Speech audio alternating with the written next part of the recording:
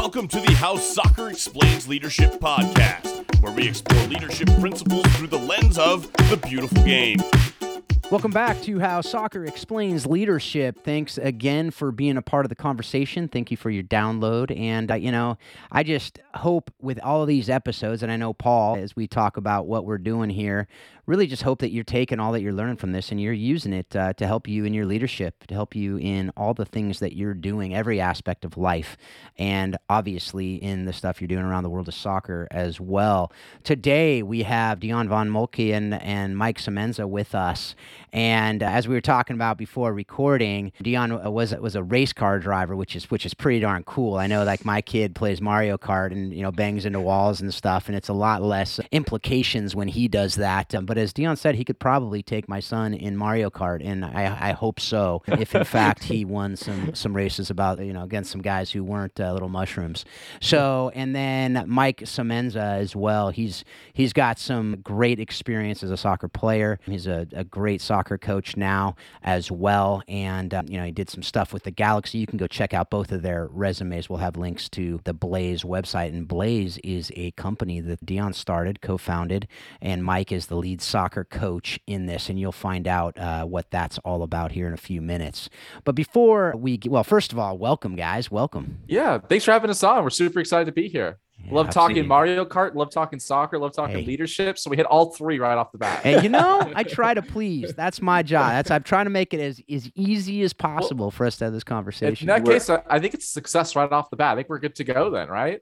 We're holding you to a game of Mario Kart. Yeah, so we're holding you to a game. I know. I better practice. I got to get. And I think we're still on the Wii in our house, so I don't know. Man. Yeah, so we're old school. We're doing Wii Fit and stuff. That's how I stay in shape. Whatever it takes. So by the way, that obstacle course, I'm pretty money on. I'm not gonna lie. All right. So I just love always just to start it off by saying, hey, I just want to hear your stories. We got both of you guys here.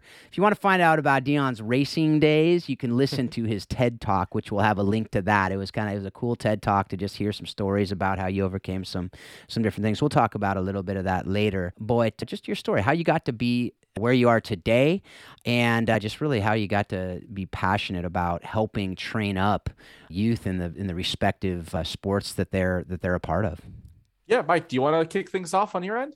For sure, happy to. Yeah, so obviously soccer is a big part of my life, even as a little kid, but I came through the club rank system. I played high school soccer. I played NCAA Division I soccer, played some semi-pro soccer, played a little bit of professional soccer. So I can kind of consider myself to have experience in pretty much every rank of the game. And, it really helped shape my life growing up, the lessons that I learned from the people throughout those stages, and then to bring me into my coaching career. That's the quickest, shortest bio I can give you as a soccer player, as a soccer coach. But yeah, I grew up in San Diego and then ended up right here in South Lake Tahoe, and who knows where I'll be next. So.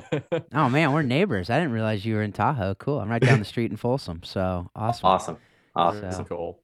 Very cool. And then, my background, I know everyone's thinking, why is a race car driver on this podcast, right? So I grew up, driving. I grew up playing all the sports and played, soccer at a very, very young, small level. It was always a passion of mine as well, but took a different path as I realized I had a decent talent in at the time karting, which is where kind of most race car drivers start. And within a year started winning, state national championships, competed at world championships, and competed professionally for 10 years there. And fortunate enough to drive for some of the top teams in the world, win some of the biggest races in the world. And, as that career started to wind down, I did what a lot of us did, a lot of professional athletes do, which is coach, right? And that's where I started to notice, and initially I thought this was all motorsport specific problems. Like, we're our little weird bubble in the entire sporting ecosystem. I've since learned some of the things that I was seeing are challenges exist across the sports world and beyond the sports world. And what I started to know was just when I went to sort of your amateur grassroots track day events, think about this like a high school or middle school soccer game in the middle of the country somewhere. When I found myself coaching as sort of one of the top premier coaches in our industry was often the exact opposite of what you're like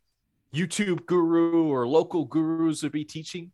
And then I took a step back. So why are people learning from kind of non-professional and non-high quality coaches? It usually comes down to accessibility. Who are they? How do I make in contact with them? And affordability. Good coaches are really expensive. At the same time, I had a lot of my peers that were professional coaches that were world-class at what they do. but actively chose not to coach because your average coach in the United States makes $35,000 a year. And how am I going to support my family being able to do that? And I'm really passionate about coaching. I think it makes a massive impact in someone's life. Whether it's a good coach or a bad coach, they're going to make a big impact. Yep. So how do we get more good coaches, make them more accessible, make them more affordable, and help those coaches make a better kind of life and living doing it? And that's where kind of the inspiration behind Blaze really kind of picked up. And I actually kind of decided, because I was building Blaze, to take a step away from competing professionally and pursue building this full time, because it was really where my passion was. Yeah, you want to just continue on that and just share about, what Blaze is? I mean, obviously we'll have the website on, I think it's just Blaze, BLAYZE.io. And so you can go there. We'll have that in the show notes. But can you just share about what it is exactly? Totally. And then so people can get involved with it if they so choose. Yeah. So essentially what our major goal here was, when we took a step back, is when we look at sort of how coaching should work, what proper coaching is at the professional level, it is one-to-one and very personalized each and every learner. Mm-hmm. And when you looked at sort of what the current coaching ecosystem looked like, is you had a lot of sort of non-personalization or non-quality in person that was still really expensive. And then if you look at the online ecosystem, it's all of these very generic courses where, it's, for in basketball, it's Steph Curry teaching how to become a better 3-point shooter, mm-hmm. right? And as much as I want to become a better 3-point shooter, I can't go watch a course and just immediately get better at it, right? There's a little bit of learning that you could do, but for someone to really take it to the next level, we've got to see what that person's doing, how they're doing it, how they implement what I say as a coach, and then, iterate off of that, right? It's an iterative process. So what we wanted to do at Blaze was essentially, how do we build an online infrastructure that's still one-to-one, exclusively focused on each individual person, connect them directly with high-quality professional level coaches, and then how do we help those coaches scale themselves? So it's all built around video analysis, which the secret here is video analysis is starting to become more known in amateur sports. But the secret is, if you go learn on the professional level across almost any sport, it's used mm-hmm. every single day. Mm-hmm. If I'm working with someone in person, I'm using video analysis. So what I essentially said was, I could do all of this in person, but in person, it's at the low end for a good coach, $100 an hour. At the high end, it's easily more than $1,000 an hour. Yeah. As a coach, for me to scale my business, only thing I could do is charge more. But the more I charge, the less people I can work with. Mm-hmm. And the secret was, I could do all of this remote as long as it's personalized. And by doing this remote, I can then fragment my upfront cost as well.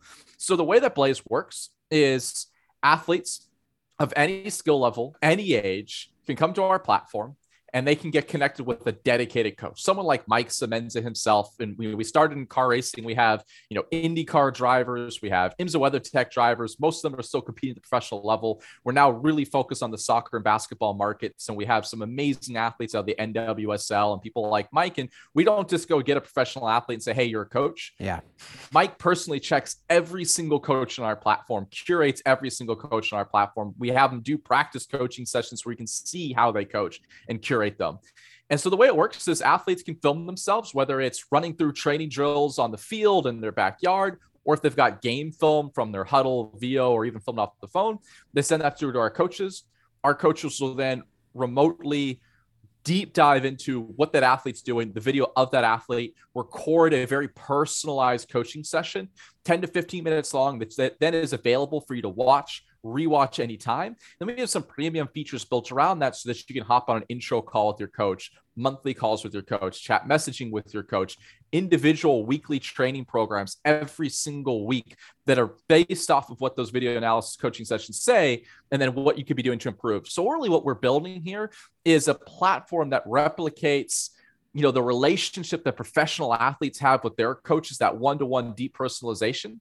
We're making it more accessible. We're making it more affordable so that anyone can access that level of coaching. For sure. And just for you, Mike, as far as, Dion, you obviously, you said you played soccer as a kid in the youth levels and stuff, but as you're getting up in the ranks and they're obviously playing on teams, they're going to have other coaches. So first of all, how have you seen what you're doing and been able to do through Blaze? How do you get that interpersonal relationship through the through the video. I mean, we've kind of learned a little bit during COVID that Zoom is effective in a lot of ways, and then it's tough in that kind of interpersonal sitting across that you can't only get from having lunch with someone or just, having or being there, in different ways. But then also how does this complement, I'm going to make an assumption there, complement the team that they have and the coaches that, to not be in conflict with, but to be supplementing and complementing to? That's a really great question and a really good point on top of that.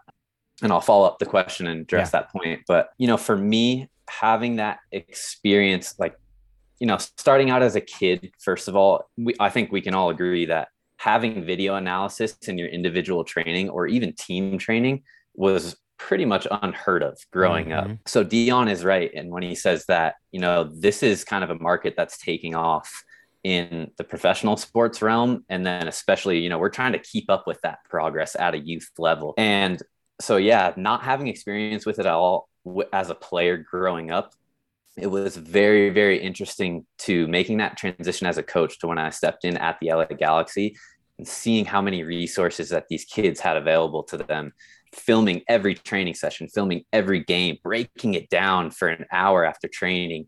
The intensity that went into that was so refined and so dedicated to that athlete. And, when I finally stepped away from the Galaxy, it was hard for me to find something that, in the coaching realm gave me that availability to be so on top of the athlete and such a big part of their development on a everyday perspective and even every hour perspective. I mean, we were, training 3 hours in the morning and then going to school and then having film sessions and gym sessions. So that was like the deepest dive I could have taken into being so hands-on with an athlete.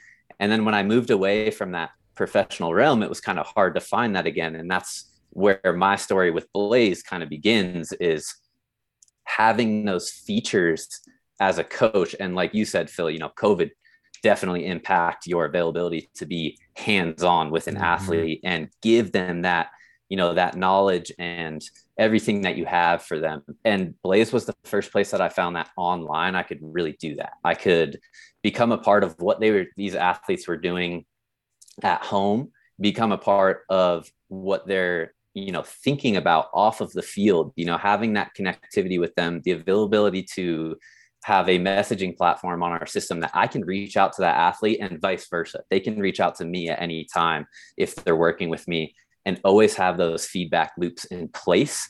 And so I think that Blaze was the first place that I felt like I was kind of back in the realm of the Galaxy, like in a professional environment, just giving everything you have to those players. So, but yes, there is that fine line between, like you said in your second point, of what are they doing in their team trainings and how do we not step on their toes? You want to be another coach for that kid, but you don't want to be sending conflicting messages from what they're hearing in their team environment.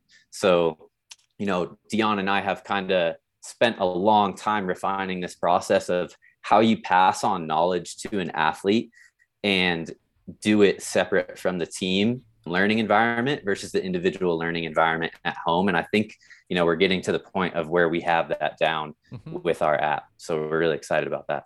Yeah, I think of that as you're talking about that, and it's a similar deal where I was a high school goalkeeper coach.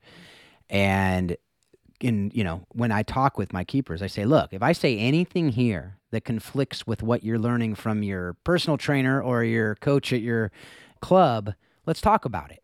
And I'll give you why I teach it this way. And you tell me, and you can ask them the same, and they'll say, and you choose. You know what? Absolutely. And that's your decision. And and if it doesn't work for you and you don't choose my way, I'll tell you that I was right. But and I think just to jump in there, right? The important part here is the level of personalization that our coaches like Coach Mike can do and can take the time to understand, hey, what is the system that you're running in? What do your coaches expect out of you? And because we have that level of personalization, we can wrap that in. And one of the things that we're hearing kind of on the school side is a lot of schools have players that are going to individual coaches themselves but have no oversight on the quality of those coaches, Yeah. what they're learning, what they're accessing. So sort of the kind of the next iteration of Blaze that'll maybe in 6 months from now is where the schools, the head coaches themselves can start to get insight into if they're working with Blaze, who their coaches are, what they're learning, what their training programs are, in a way that's not more work for the head coach, right? Because the head coach is focused on systems and the entire team practices, less on the individual players. So let us take over that individual technique building. But because of that personalization, it wraps up underneath the program and how the head coach wants it coached. All right. Well, cool. Well, we'll definitely have the info to get, you guys gave a great rundown on Blaze there. We'll have the link there. We can go. And if you're interested, there's all kinds of different sports there. Kart racing, you have go-karting, you got basketball and soccer. And I know I'm missing one or two, but you can go and check that out and we'll have that link there. But I want to get into a little bit more of the leadership conversation. So you guys are now, you're leading different aspects. You're leading the Blaze, the fully, and you're leading different aspects of this and innovating and dreaming up stuff. And as you said, I mean, even there, I love the idea that you said we're continually tweaking and we're learning and we're using, which, is a big leadership lesson to have that posture of learning and humility. But I just want to talk with you both. Maybe we'll start with Dion here since we just had that conversation with you there, Mike. But start with you, but be thinking about it. Mike is coming to you next. But what about, car racing? I know I will say one of the most, recommended documentaries on how soccer explains leadership has actually been F1 Drive to Survive, right? Which is a great series, right? And as I've said, I have to watch it when, really on low volume or with my headphones on because it is loud. And I usually watch things at night. My wife wouldn't be happy with that. But nothing like the sound of race cars to help you drift to sleep, though, yeah, right? Exactly. Yeah, exactly. It's just, and it's so constant too. So that's what's so nice about it. But what have you learned from car racing, your experience in car racing and in the team aspect of car racing that a lot of people don't see as well? But what has it taught you about life and leadership, just the actual car racing itself? Gosh, I mean, to be honest with you, it's just so much, right? Like my life was motorsports growing up, and I could go in probably 1,000 different directions. So I think the first thing is, what you just touched on there is a lot of people don't realize how much of a team sport motorsports is, right? You don't see, other drivers within the team on the pitch working together like you would see in the soccer field, right? But behind the scenes, our teams were 20 people often at the low end, where it's crew members, mechanics, truck drivers, engineers, team owners. Sometimes I had in some of the racing, it's sort of like a relay race where you might see a runner pass the baton. When we come in for fuel and tires, we would actually have drivers switch out cars. So, first and foremost, it's the leadership ability to, as the driver, you're often the face, the leader of that team, right? You're the one out there in the equipment, making it perform. So first and foremost, understanding how to communicate in a way that drives people forward, right? If you're not having a good weekend, a lot of that can be down to car performance, but it can also be down to driver performance, right? So let's say the car is maybe not doing that well, as a driver, how do I work with the engineers? How do I communicate properly that I don't hurt morale, that I bring up morale? Same thing with our crew members. If we have a mistake, how do I help them forget that and move on to the next thing, right? So I think the major part here that I learned was communication. But the other second part of this, I would say, is compartmentalization. Being able to, as an athlete, we've got life outside of the sport, right? You might have, life issues, relationship issues, interpersonal issues. How do I separate those away from performance and not let those bring me down, bring the people around? So if I had to look at like the two major things, I would say like those are the two kind of pillars that I learned in motorsports that helped me today, even. Yeah, I love that. All right, Mike, you're up, and then I want to come back to you, Dion, to talk about a few of the things in that TED Talk too. And I'm sure, Mike, you'll have things that it will jog for you on soccer. But what about you? What are just a couple of the lessons that you learned from your years, whether it's playing, coaching, just from the game itself, that you use in the leadership and just outside the game? Yeah. For sure. Like Dion said, you could go a million different ways with this, but I think of something you said, Phil, in addressing this question was the word humility. And that really stuck out to me when I was making that transition from a playing career to a coaching career. And I had to quickly separate my mindset of thinking that my approach was the best approach as a coach and kind of taking a step back and thinking like, I can't give every kid that I'm working with exactly what I did, growing up, because like Dion just mentioned, every single athlete that you work with, every single coach, every single parent, everyone is different.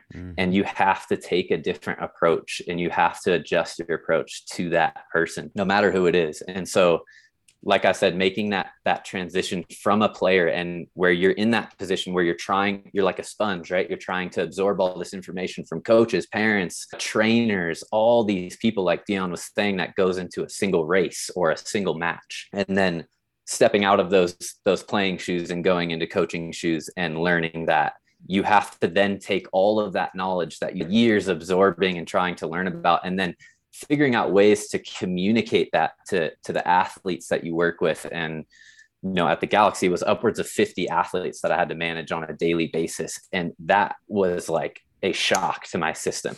You know, I went from managing myself as a player and the teams that I played on, like Dion said, figuring out ways to fit into the team environment, learning how your skills match what the team needs, to all of a sudden being in charge of all that as a young kid, really, as a 23-year-old kid. So that was a huge learning lesson for me. And to me, it showed me that the lessons that I learned along the way, it made it so easy for me to become a role model for those kids that I was working with, those 13, 14, 15, that crucial time in that soccer career where it's, you know, where we know, Phil, it's really make or break at that age in Europe. And it's starting to become that way in America here. And being able to be in that position of being a role model for those kids was something that really struck a chord with me.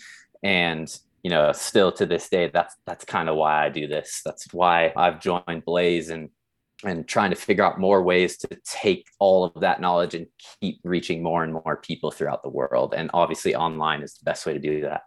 I love that. And I just love hearing that. What you said is that realization in leadership that the people that you're leading, the people that you're working with are not you. Right. And 100%. And so as a coach, as a captain on a team, as a player, and as a player, so players, if you're listening, you know, young players right now, with your parents listening right now, or by yourself listening right now, first of all, kudos for listening to this, because this is going to teach you lessons. But remember that, like, you're not your coach, and, you know, and to ask the questions and to make sure they understand who you are and are coaching you, and not just, you know, and I think teachers need to learn that too. Like, you know, your students are not you. As a parent, I need to know, I have 5 kids, and, you know, 3 of them are wired completely different from me. And so, you know, 2 of them, I mean, one's my mini-me, and I know him, you know, but the others, I had to learn them. I really, and even the one, I mean, I joke with my mini-me, like, I have to learn them. And we have to do that. And that's such a great lesson that sports absolutely can teach us if we let it. And that's a lot of these lessons that we're talking about here. And on that note, Dion, I want to come to you. And you said something in your TED Talk that was a great lesson, and I'll come to you, Mike, after it too, just because I know you'll have some stuff to say about it too. But the idea of sacrifice and prioritizing in our lives, like, we need to do that in leadership and in life and anything we do. But I think one of the things you said in the auto racing was in the context of you saying, I went from wanting it to happen to needing it to happen, first of all, and I want you to talk a little bit about what you meant by that in the TED Talk. I mean, you say it in the TED Talk, but some people aren't going to listen to that. But then also how that played out and the implications of that when you were in college and in a fraternity and you had to make choices. And all athletes have to make choices, and all leaders have to make choices. So can you talk about that idea and that concept as an athlete and in life? I actually just want to jump on that, kind of to hit on your last point on the personalization a little bit more. One of the things that I love about kind of learning more and more about what we're doing here is we really try to leverage as much science as possible. And there's a really fascinating study that came out called Bloom's 2 Sigma problem. And essentially what this researcher found was, when you took kind of a normal student athlete and you have your sort of conventional one size fits all learning. And what he did was started to apply this sort of the one-to-one focus for every one of them. And the results from this were the closest thing to a superpower I've ever seen. So what they found was, when you took your average learner, the one kind of in the 50th percentile, and you gave them access to the one-to-one coaching, on average, they went from the 50th percentile to the 98th percentile in terms of competition, a 2 sigma increase, which is a ridiculous amount of improvement just by unlocking, giving them individualized coaching, individualized learning, which to us is sort of why we are doing what we're doing today and the need of that personalization. So I just want to tackle that because I think it's just such a fascinating study that came out. And I love that you said 2 sigma and then you clarified it for us non-study readers. I wouldn't have remembered what that was. Ridiculous amount. Ridiculous amount, folks. That's all you need to know. So that was good. You went like from the 50th percentile to the top 2%. Yeah. Exactly. It's like crazy. Yeah. So yeah, jumping on from the, one of the things that sort of was an unlock for me was that like, I want it, but I don't really need it. And I don't even, it's really hard to put the difference there into words, like what that looks like. I thought I was working hard. Like I never thought I wasn't working hard. I always heard like, hey, you're kind of a mature kid. You're working hard. Like you're one of the better ones. And sure. But when I look back at kind of the difference that jumped for me, I look and I'm like, I was not working hard there. I didn't know what hard work was, right? A lot of us, like, my soccer days, I went to my team practice, and when the team practice was done, I went on and had fun. I didn't know what staying after practice meant. I didn't know training outside of normal team practices, and all of that isn't like, that's just the bare minimum that you should be putting in, right? Even if you're just out there to have fun and you're doing multiple sports, putting in extra work is just kind of core to what we should be doing. And for me, that unlock came after, I was competing at the professional level and I wasn't doing really well. And I came off a really rough race where I had a big crash, and my dad kind of sat me down and was like, is this going to work? Like, do you think you can actually do this? And to me, that was like my biggest supporter at the time. You'd never questioned or anything like that. And having your biggest supporter start questioning if you can do it is a shock to the system. So that kind of hardwired my brain a little bit. And I was like,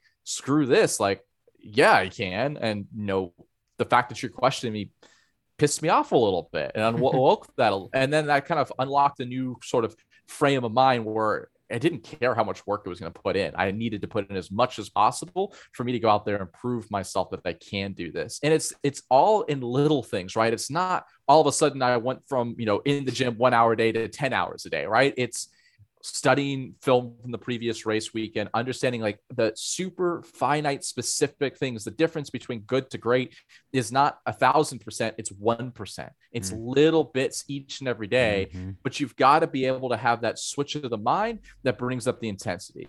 And if I could give you an example, like when we started building this company from a want to have it to a need to have it, is obviously when I started this, and we started in motorsports, as a professional athlete, I'll admit I've got a little bit of an ego, right? And now that I'm trying to build this company, we're trying to, talk to race car drivers about what we do.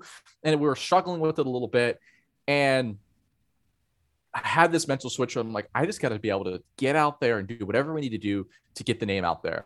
And I remember, there was a big go-karting event, and I got flyers, put a shirt on. I went out to this go-karting event, and here I am, someone that's won some of the top races in the world, that's competed at the highest level, just at a local go-kart event, passing out flyers, being like anybody else, right? And that's a big hit to the ego to kind of admit, like, I just need to go out there and be this dude passing around flyers, kind of off my history. But that to me is like that flip from, if I just wanted it, would I do that? Probably not. Right. But I needed it. I had people relying on me. I've got investors in the company. I have people like Coach Mike. I have employees.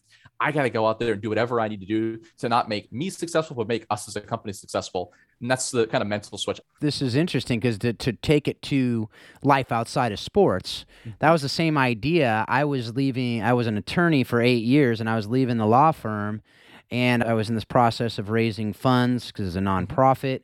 And I had a fallback, which was a pretty darn well-paid fallback that I kept saying to people, as long as I had a fallback, I would fall back to it, right? And it's that same idea of, if I want to go work with the nonprofit, that's one thing. But if I need to, which was basically, I had my 4th kid, and I just ended up, for several reasons, a much longer story. This isn't about me. But it was this idea of, I need to. And so I left the law firm, And then it was a totally different motivation, a totally different motivator where you do those extra things. You make the extra calls. You do whatever you have to do to make it happen. And I think that's a big difference. And I think that is, like you said, and I love what you said about the difference between good and great. We talk about that all the time with our kids is, look, the difference between you as a high school player even and the best of the best soccer players is consistency. Because any kid can crack a shot upper corner once.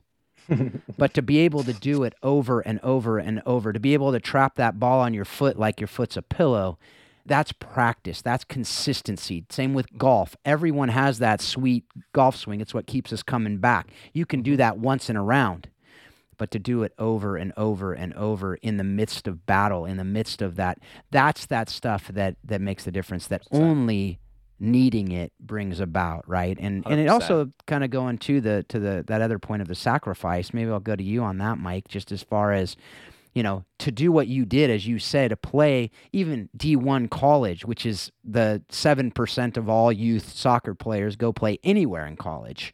And, you know, 1% get scholarships, all those different stats that we know. Yeah. But what are the sacrifices and how do you prioritize that? And at what point does it become that where, you know, you choose soccer and to train rather than, as I told my son the other day, he's 10, so I'm giving him some grace. But, you know, when he had an afternoon, he's just hoverboarding around, which is awesome. I love it. He's being a kid.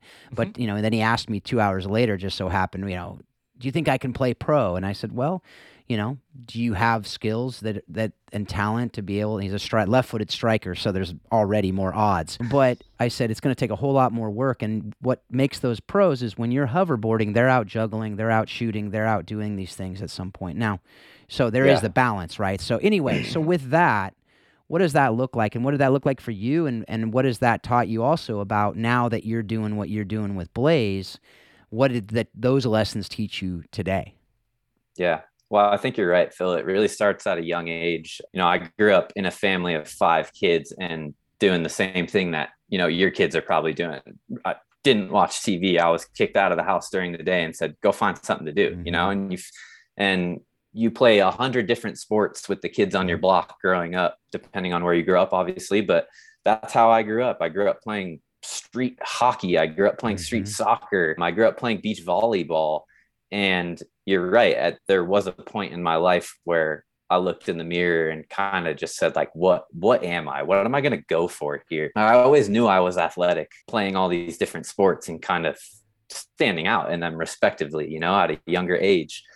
And I got to high school and it almost feels like first day that I stepped out to play football and got cracked one time. That's the, you know, I was athletic, right? So I was the freshman quarterback. Yeah. Hey, this guy can pass. This guy can move. You know, he's mobile. So hey, it's QB sneak it up the middle on JV practice. And the first time I got cracked, I was like, oh my gosh, you know, that was a wake up call. And I remember going home and just kind of looking in the mirror and being like, what do I really enjoy most? And I always knew it was sports, but I didn't know which one it was. And I stepped into high school realm, and having to make that decision, I started surrounding myself with who would become known on campus as the soccer people, right? And kind of stepped away from that football lifestyle really quickly when the season ended, and found myself hanging out with a new group of people who were talking about new things, playing different sports, and they just so happened to be into soccer. And I fell in love with not only this group of people, but that sport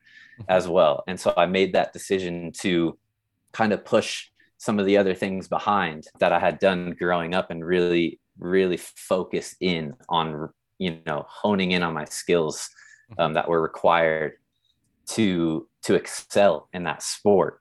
And as soon as I took that deep dive into soccer, I did, like I just said, I started realizing it was more of an on the field thing. It was when you stepped off the field, who were you? What were you doing? Who were you hanging out with? Who were you surrounding yourself with? All of these things matter in the development of your skills, your mind, and your whole approach into, like your son just came to you and said, I think I want to go professional. That's a quick thing that jogs into your mind.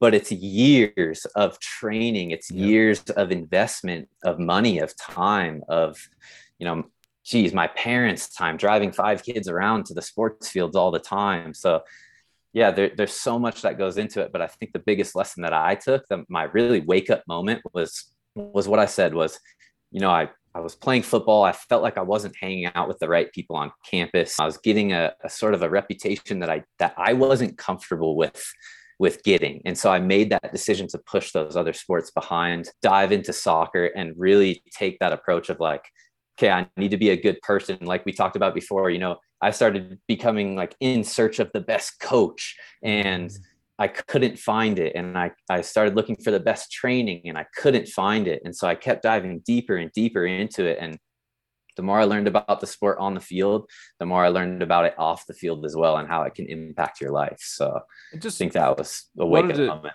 Wanted to jump in really quick, because I think there's one thing that I've now, from working with thousands of athletes, I think is really important to call out. Both Mike and I talk a lot about how we had this focus to get to the professional level. And one thing I think is really important to call out here is, even if you have no aspirations of playing at the professional level, even if your aspirations are just making the team, making the JV team, making the varsity team, whatever it is, this all applies, right? This is all the same stuff. You don't need to want to play at the professional level. And that's like kind of one of our big things from a branding perspective. And one of our big believers is, we don't want to be here for just the elite level athletes. We want everyone, regardless of where you are, to be able to get that level of coaching, because you're going to take these lessons and apply them elsewhere in life. Here I am applying these to business. I never would have thought anything I learned in motorsports would help. I didn't think I'd be doing this, 10 years ago or 5 years ago or 3 years ago. Right. So I just thought it was really important to call that out. No, absolutely. And I think it's why we're doing this show, actually. I'm glad you did, because that's really a promo for this show, really is, look, there's lessons we're learning from this, even if you play for 2 years or 1 year. And you learn life lessons from soccer and other sports, which is why, 100%. As you said, what am I doing? I've had I had the UCLA basketball coach on here. I had, a couple other lacrosse coach on here, to be able to say, look, it's not just soccer. Now, soccer has some unique lessons, as does auto 100%. Racing, as does basketball. Okay. But these are lessons that if you're not learning them, you're not getting the most out of the sport. And it's not just about getting physical fitness. It's not just about maybe getting a scholarship someday, which is, if that's why you're doing it, stop it. That's ridiculous. But it's to say, how can we, and I remember just a few episodes ago, actually, Jay Demerit, who played over in England and played on the U.S. national team, he said, look, the problem with most of our coaching is we're coaching to the 1%. Not to the 99%. And so how can we That's do awesome. a both and? And I loved that quote that, and we were talking about specialization. We were talking about the fact that, there is that 1% that we say, you need to specialize because, you want to go pro, and you have that special something. But most kids, I remember the stat I saw with Urban Meyer at Ohio State when he was the coach. He had 93% of his players were 3-sport athletes. That's at Ohio State. 100%. So, but we remember, you talked about it, Mike. When we were kids, we played everything. It's the best way to learn. Anybody who ever went to college was a 3-sport athlete. It seemed. Now, I also reminded you brought PTSD to me about my high school days when you were talking about getting hit like that. It's funny. I was a keeper, and I'm a 5'8" keeper, so I was a little crazy, right? And I loved contact in soccer. I loved the collisions. I loved going in. All keepers are crazy, isn't that what you they have say? to be a little crazy. You have to have a little crazy. So whenever I see a keeper that gets hurt right away with it, I'm like, you can't be keeper. You gotta, it's not going to happen. Sorry. But I remember in football, people were like, man, you love hitting. Now, part of it, the 2 guys I did hitting drills again, both of them played in the pros. So I grew up down in Mission Viejo. So back in the day, I was South Orange County. So it was football country. And they were huge. They were big old massive dudes who beat the crud out of me. But anyway, that's a whole different story. So, but I look at this and I go, I love hearing what you guys are saying, and especially given what you're doing, the fact that look, some of these players will go on. Some of the, and that's part of our jobs as coaches, is to be able to speak truth into the lives of these kids. And, not to crush dreams and say, oh, there's no way you're ever going to do anything. No, it's to say, look, like, here's the reality, as I said to my son, who's 5'8", kid who, he can shoot 3-pointers well. But I said, look, uphill battle to play college basketball. Right Mm-hmm. now, he's a great soccer player too, so he's going to go play next year in college. But Mm-hmm. a whole different conversation. But I want to kind of finish off this conversation of leadership lessons from your various respective sports. Mm-hmm. We talked about resilience a lot on this show. A lot of coaches, they say, what's the main thing you want your players to have and know? And they say resilience to overcome adversity. Let your kids overcome adversity. But I've never talked to a auto racing guy about this, right? So we talk about it in soccer, like overcoming adversity is sitting on the bench, and not playing that game. Overcoming adversity in car racing, as you said, is crashing into a wall and potentially having your car on fire as it flipped 4 times. So I think that's a little different. So I just love to, and you literally crashed into a wall on a race you were leading. I've hit a lot right? of walls. Yeah. I've hit a lot of walls in my life. I think in that TED Talk, you showed the video of hitting a wall when you were leading and you're going to win. And then, it wasn't one of my finer moments. Sorry to rip the wound off or the Band-Aid off the wound, but that's some adversity. And so can you speak to that as far as, because you talked about adversity too that you've had to overcome with Blaze. I mean, handing out flyers at a go-kart race, that's overcoming some stuff, right? So what did you learn from that in those crashes, literal crashes, that you got to overcome and get back behind the wheel, So, resilience is like literally my middle name at this point, and everything I do, it's never easy the first 1,000 times, right? Funny enough, the crashes is what most people think about when it comes to resilience. But to be completely honest with you, the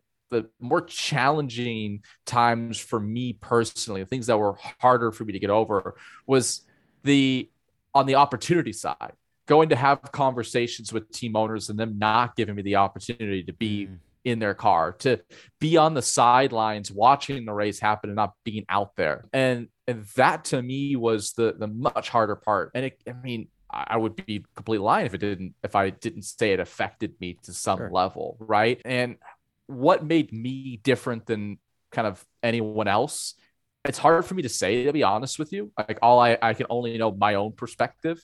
I think if I had to kind of distill it down and take a step back, like how do I deal with resilience? I think there's probably like a 2 or 3 step way that I think about it. First, I was really lucky to go to some training centers that focus on kind of mental performance. When I look at performance as an athlete overall, performance anywhere, it's always technique, mental, physical. And I think the mental is starting to get more noticed, but it's still way under noticed. And just the ability to learn about how the breath affects the entire system, how I can leverage the breath to stay present, what present is, how the alpha beta waves in your brain work, and just kind of the whole performance ecosystem there. So when I start to feel that stress and I start to feel that anxiety, I know I have a way to deal with it. I have a pathway, and I go to focus on my breath. I focus on meditation. Now I know a lot of meditations, this kind of free word, and it's like, you're a vegan and this and that type of weird stuff, right? For me, it's just square breathing, understanding what square breathing is, understanding the science behind it. There's science behind it. So step 1, right? Step 2, I think, is then be able to take a step back and understand the why I'm in this situation, the what went wrong, what I could have done better from it. It's sort of the observation, analyzation of it, and then direction from moving forward. I think where a lot of people kind of get stuck is they don't take the time to understand what happened and to really critically think on what could I have done better? How could I have changed the situation? And what am I going to do better the next time? And as soon as I go through that process, whether it's a crash, which I did all the time, I have to analyze what I did wrong, what caused the crash, and what can I do different from it. As soon as I move on to like, what do I do different from it? Or the next time, I'm starting to get excited for the next time, the next opportunity, right? And now what you've done is you've taken this big negative emotion and you've turned it into a positive emotion. And now I'm going to the gym. I'm excited for that next opportunity. So I think that if I could distill it down to some core areas, it's the focus on breath, how to deal with anxiety and all of that type of stuff, which everyone has. And then from there, it's sort of that process of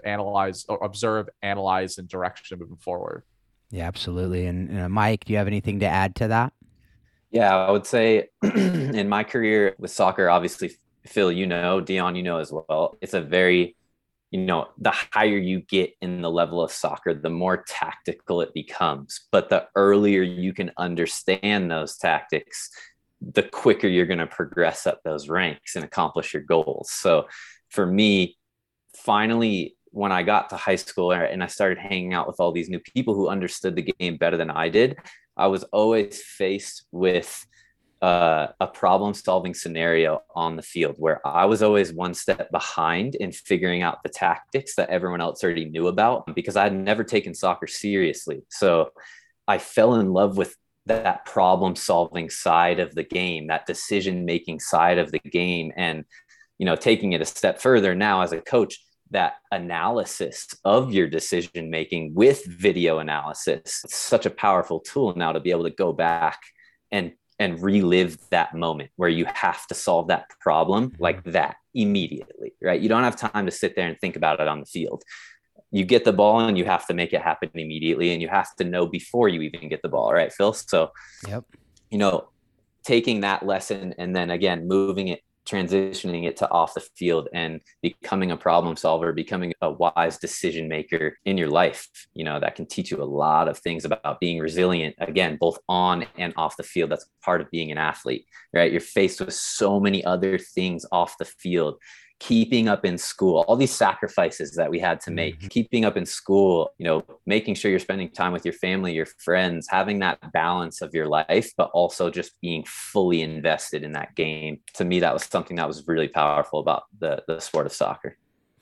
Yeah, you know, I mean, if folks, if you and or your kids, you know, depending on why you're listening to this, are not understanding the value of these different lessons, really go back and listen to what these guys are talking about, because these are things that we, you know, we talk about all the time on this podcast. But, you know, to hear it, I love how we have two disciplines here too.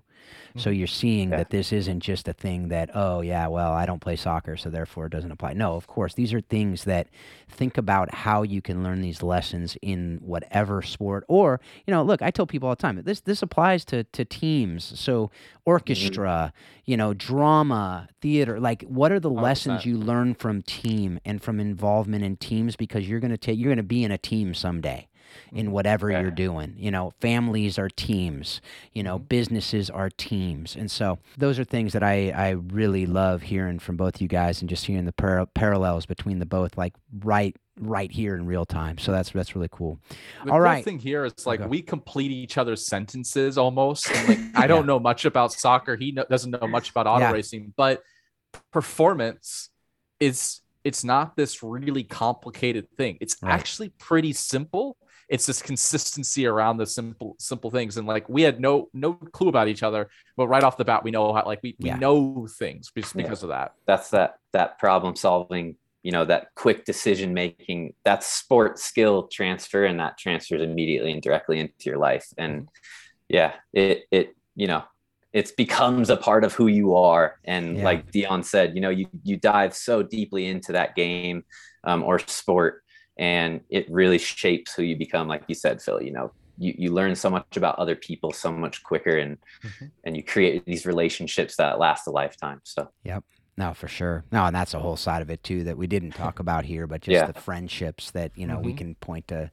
Some best friends, some of my best friends are still to this day are from my soccer days when I was 7, you know, which are just really, really cool. Awesome. But now, Dion, I thought you were, I wonder if anybody else had a picture of Jerry Maguire when you said, you know, we complete each other. So I thought you were going to say, you know, he completes me. And I was just thought I was going to have a moment with you guys. And so I was a little head disappointed. weighs 8 pounds, right? Yeah. If I was his guide driver, don't you have a passenger sometimes? No, Beyond, that's only in like rally car driving. We'll have that a little bit. I was just gonna say, if it was me sitting there, you'd be crashing into walls all the time. So what's new? I do it anyway. That's true. That's what I saw. That's what I saw. Yeah, it's the only evidence you saw from me, right? That's exactly right. I did not go watch other footage of the victories, so that's all I know.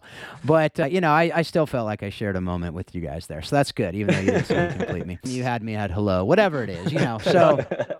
So anyhow, all right, let's move on to, you know, a few questions I ask, you know, pretty much every guest that comes on. And the first is, you know, what is your personal why?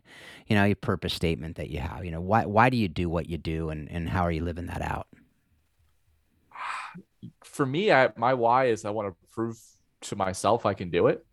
To be honest with you, like everything, like now starting this company, I know that I could be kind of a world-class leader of an organization on the business side.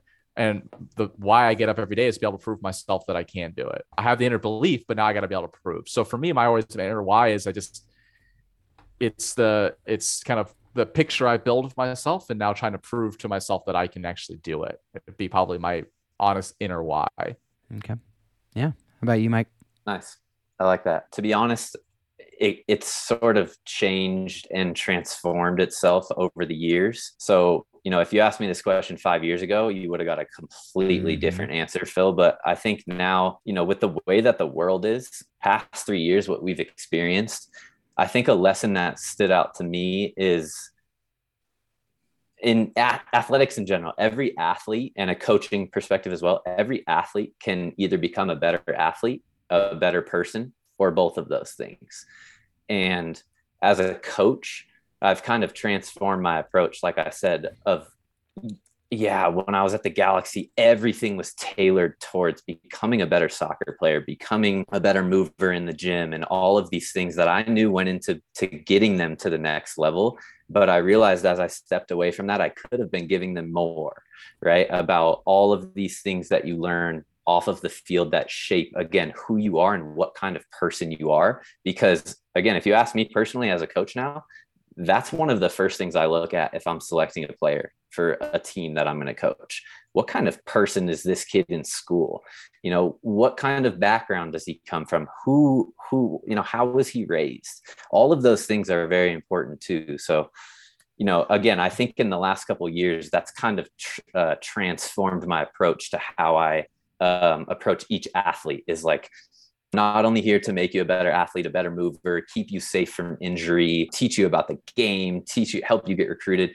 I'm here to make you a better person simultaneously to that, because everyone can still become a better person. And hopefully that will change and transform our world going forward, because again, that's what sport does for people. It can change your life, right? When you take this deep dive into it. So for me, that's my why statement. I think every athlete can become a better athlete, a better person, or both of those things. And so why not help the person become both of those? Yep.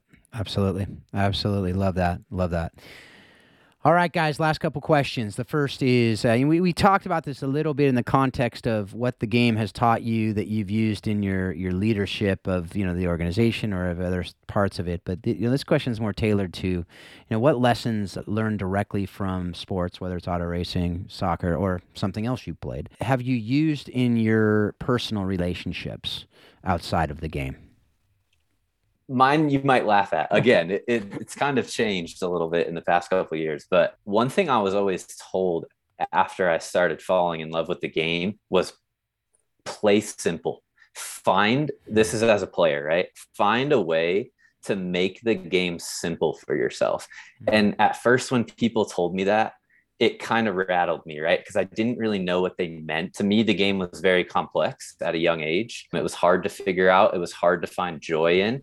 And that's why I played all those other sports, because they were a little bit easier for me. But once I stepped into that higher level of the game and continued to, the game becomes more complex as you get older and as you step into these higher realms of the ranks, and you still need to find ways to take a complex game and make it very simple. And I knew that when I stepped away from the game, I had to take that lesson into my personal life. So play simple, live simple. That was important to me. Like Dion said in the beginning, as a coach, it's not a luxurious lifestyle by any means. So that was a big transformation, right? From going as a player, you have all this attention on you, and then going to a coach and trying to make an actual career out of it. It's tough. And so I took that lesson from soccer, and it's so funny because that first, like I said, when people told me, play simple, you need to find a way to play more simple, make the game simple, it rattled me so much. I would be so pissed off, for lack of better terms, as a young kid trying to figure out what they meant. But now it makes so much sense to me. Living simple, focus in school, get your work done, eat well, sleep well, train hard, be committed to what you love.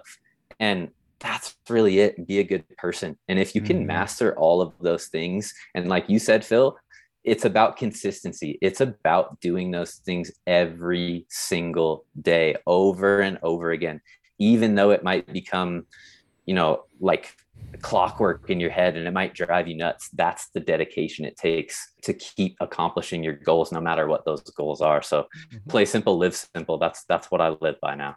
I love it. Yeah, that's awesome.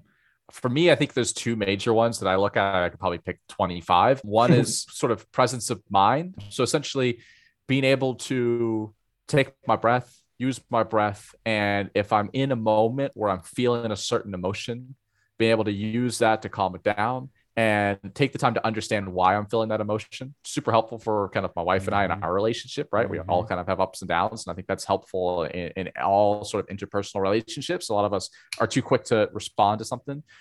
Focus on the breath, relax down, and then introspection of why I have these emotions, I think are really important. For me, the second major one I kind of hit on a little bit earlier, being able to compartmentalize different things, especially when it comes to running a business. You have so many different things going on, and be able to just take those out and focus on what you need to be able to focus on. Even more important, relationships. You know, when I sign off at night, being able to take away, if it was a really bad day, not having to bring that home. Or if I'm still coaching or going out and driving and, you know, being able to put away the phone, put away the work stresses, all those, and just focus on being in the moment on the task at hand to the exclusion of everything else. I think those are the two major things that I would take away from it. Yeah, I love what both of you guys said. I mean, and a lot of the reasons that, you know, I do these questions are selfish, right? I want to have reminders or new ideas, right? So I just love that. You know, think about that, folks. Like, just how many conflicts with your spouse, with your kids, with friends could you avoid if you simply took a breath between your thought and actually saying something? Because I know myself, you know, I tend to talk and then think, you know, and I know a lot of people are like me in that. Yeah. Yeah. And I could tell that with you, Dion. Like, I think we're kind of simpatico on that. And so, but if you just that's why podcasting is so good for me, because I'm like, okay, so it's not about me. It's not about me. And so, but to be able to take that breath and go, okay, do I really need to say this? You know, and you could do that in a second. Right. Or two. Even like, right? Why do I feel like this right now? Like, what just made me cause this? Yeah.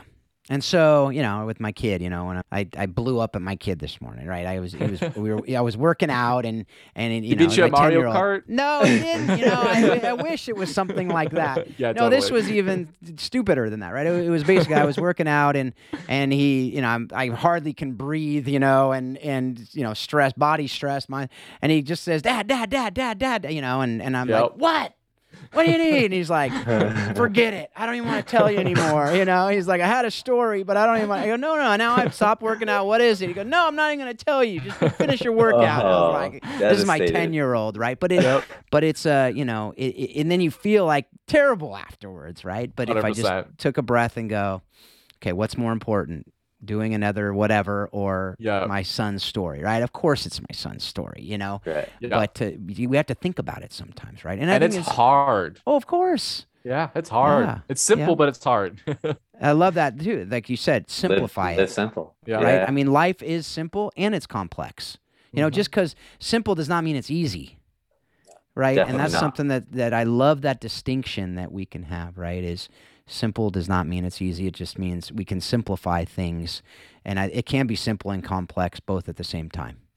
Right. You know, there's a thing in business where you try to like simplify the product as much as possible. Mm-hmm. But to find a simplified product is a lot of work. Absolutely. You start off with a really confusing, complex thing, and throughout a lot of work, you're able to simplify it down. I never would have known that until we got involved in this. And I started to realize, like, I think it's a great example of how hard simplification actually is. Absolutely. Well, I mean, you did probably the most like thing that they use as the archetype of simplification, which is a TED Talk, right? It's way easier to give a 45-minute talk than an 18-minute or 10-minute talk, because 100%. You have to take all these ideas and put them in and have them be concise, you know? Same thing as a lawyer. When I had to write a 10-page brief, rather, I could have written a 20-page brief, no problem, but 10 pages was like, how do I get all these arguments into this little space, you know? So totally same thing. All right, guys, as you could imagine, we could talk for hours on these things, but we do have to wrap it up here. And so the last question we ask is, what have you read, watched, or listened to that has informed your thinking on how soccer, auto racing, or other sports explain life and leadership? Man, I feel like there's so much there. if I could think about like a couple books that I really liked, Andre Agassi's autobiography called Open is actually one of the best books I've ever read. Like it's just what he had to deal with in life, what he went through, things that you would never guess, right? Like him giving up the sport of tennis, the height of his career, coming back, all that type of stuff. Really, really good overall. One of my favorites out there. Actually, another one is actually in the startup world, but really well done. It's an individual called, his name's Paul Graham. He created a major accelerator called Y Combinator, which companies like Stripe, Airbnb, some of the largest companies in the world all went through. And he has a series of essays that he's wrote. Now, a lot of them are focused on building companies, but what he's known for, I'm going to bring it back to simplification, is simplifying a lot of really complex thoughts and how you can think about different ways and systems of thinkings. And he has some young kids and he writes about this as well. Again, more focused on business, but I think it distills down really, really well life lessons that you can take anywhere. So those are probably the two that are top of mind. But if you ask me, I could probably give a list that's much longer than that. Yeah, of course. No, of course. No, we all could do that, right? But that's why I like to just make us think about where those come. I can't wait to read that Agassi book. I still remember wearing the orange shoes that he wore back in the day. Did you have the mullet as well? I had the Boz. Remember the Boz back in the day? Yeah, I had all the hairdos. It was bad. I don't even want to. Let's not even bring that up. Maybe you wanted like a thumbnail of that for the image of this podcast. Exactly. Yeah, pretty much. I can get some of those old pictures. Now that's why I've had the same hairdo for the last 25 years because I was afraid of what I might do otherwise. So anyway, how about you, Mike? This was actually a hard one for me. I'll start out with saying that at the Galaxy, I was like I said, I was a young kid. I didn't really know what I was stepping into. But I was surrounded by the likes of people like Zlatan Ibrahimovic, like one of the most world-class players that we know in modern day soccer, the Dos Santos brothers. I could go on for days about the players, but one person that really stood out for obvious reasons was Ziggy Schmidt. And he's obviously longtime MLS coach. He was the winningest coach in history until, correct me if I'm wrong, Phil, this past weekend. I think Bruce Arena just surpassed him, actually. Wow. But Ziggy Schmidt, rest in peace. I learned so many lessons from him, and I maybe spoke to him twice, just being around him, being able to observe the first team trainings every day. And he's not this like magnificent soccer mind. He's just this presence that is around the players. And when he's there, he brings out a different side of the players and he turns them all into leaders. So if I could give one example of that, Zlatan Ibrahimovic is one of the toughest players to play with because he's always on the move from different leagues and he's always in a different form, right? Sometimes he's coming back from a knee injury but end of the day, it's Zlatan. You give him the ball and he makes things happen, right? But I watch Zlatan go from, people argue he's very selfish, he's very stuck up about himself. I watched Ziggy Schmidt transform Zlatan Ibrahimovic into a team leader for the Galaxy and go from having fits in the locker room to settling the team down in big moments and leading them to victory. And obviously he had an astounding MLS career. It was short, but thank God we got to see him. But seeing Ziggy really just bring his presence to those world-class players and names and kind of humble those players and make them take a step back and be like, wait, I can have a bigger impact on the team than just my performance. So that was within the game of soccer. Completely different topic. As I've stepped away from the game, I've had to find different things to occupy my mind, to be passionate about. And like I said, I live in Tahoe. So now I'm very passionate about getting out in nature and doing things like exploring and adventuring and climbing, fishing, doing all these things. And Alex Honnold, I think is his name. He's the free solo climber. Okay. Watch his documentary, read his books. He is one of the all-time adventurers of our age. And he always has this mindset. Like he climbed El Cap with no strings, no attachments. And this guy's still out there looking for the next bigger, crazier madman thing that he can do because he's an adventurer, he's an explorer, and that's what his life is about. And I read about him, watch about him. He's a very entertaining man. he's got a lot of lessons that we can learn from. And he's just someone that's just like never satisfied. And I really enjoy that about this adventure kind of lifestyle that I'm getting into now. So two completely different comparisons there for you. No, I love it. Things to dive into and learn from. Yeah. Because we can learn a lot of the same lessons for both of them, and just from that, you got to know who you are. And I think Ziggy, I remember he was the UCLA coach back when I was in high school, and he had basically a rule. I don't know if it was written, but he didn't even look at you as a keeper unless you were over 6 foot. So I had a dream to play at UCLA until he crushed it. So you kind of, again, brought PTSD moment. You guys are doing that well today, but it turned out for the better. I have great friends who played for him, and I got to live vicariously through them, but I ended up having a pretty cool life that would have been very different if I went to UCLA and played soccer. So all that to say, I've heard similar things from other players who have played for him. Just a man who that's amazing. Because I remember what you're talking about there, folks. If you don't know the kind of the trajectory of Zlatan Ibrahimovic, he's a guy who he named his Zlatans the best 11 of all time. You know how people do that, and he had himself at every position. His social media is one of the funniest things I've ever seen. It's unbelievable. The guy, he took out a full-page ad when he came to the Galaxy, and it said, "Dear Los Angeles, you're welcome."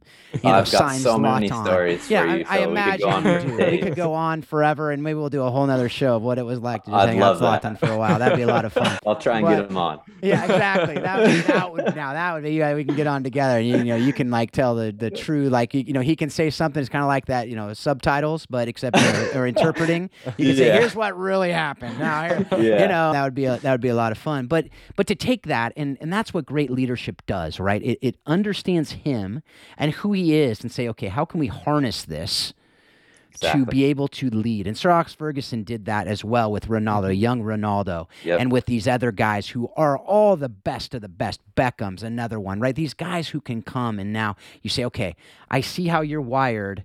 And now I'm going to say, okay, you can use that for this, or you can actually use it for incredible good. Which do you want? You can be an even better player, an even better legacy, than you think you already have from scoring a great goal. But if you're, not a good person on the other side of it, or people don't see you or perceive you as a great person, then is that really what you want? And most people don't, right? And some people don't care. They genuinely don't care. But most human beings do care about what people think about them as a human.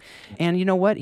Like you said, I mean, that's I love to hear that, because we don't see that side of it, right? All we see is him doing something and pointing to the name on his back or whatever, all those different things. Or even seeing him at Manchester United, he was doing the same stuff at Manchester, so it's not. Were you there when Gerrard was there? I wasn't. It was right. It was the season after he left. I was so bummed out. Yeah. And it was that transition period where everyone's talking about who's going to be the next DP, the designated player. But then, when that announcement came out and he took out the whole ad in the paper and everything, I had chills over my whole body. And then he comes in the first game he plays in, we're playing LAFC. It's the biggest game of the year. And he scores 2 amazing goals. Yeah, that goal was unreal. His first one was unreal. Wasn't it like 40 yards out or something? It was just caught the keeper sleeping. Yeah. But man, unbelievable experiences. All right, now we got to do that other episode. That's gonna be fun. But just all the different players you can get. It'll be like an expose, So it'll be fantastic, and then you'll get in trouble for it. So all right, so thanks again, guys. Thanks for doing this. This was so much fun. I had a blast, dude. This was. I hope you guys had as much fun as I did. Hopefully, you folks out there learned a lot. But thanks, guys. Appreciate it. Thank you very much. Absolutely. All right, folks. Well, thanks again to you for being a part of this, and thank you for just engaging these conversations that we have. Hopefully you're using everything that you're learning on this, and you're using it to be a better spouse, a better parent, just a better leader, a better friend. And if you want to go deeper into these things that we're talking about, I have the Coaching the Bigger Game program, which really helps coaches, helps leaders on the people side of coaching as well, because often you get trained in the technical, but you don't necessarily get trained in the people side of the game, which is a lot of what we talked about today. So if that's something that you want to go deeper on, check out coachingthebiggergame.com. We also have with Paul and Marcy Jobson with their Warrior Way program, warriorwaysoccer.com. Check that out. We'll have those links in the show notes, and we'll have the other links for these guys as well there. So without any more from me, I just hope that you're taking everything that you're learning on this show and you're using it to help you remember that soccer does explain life and leadership. Thanks a lot. Have a great week.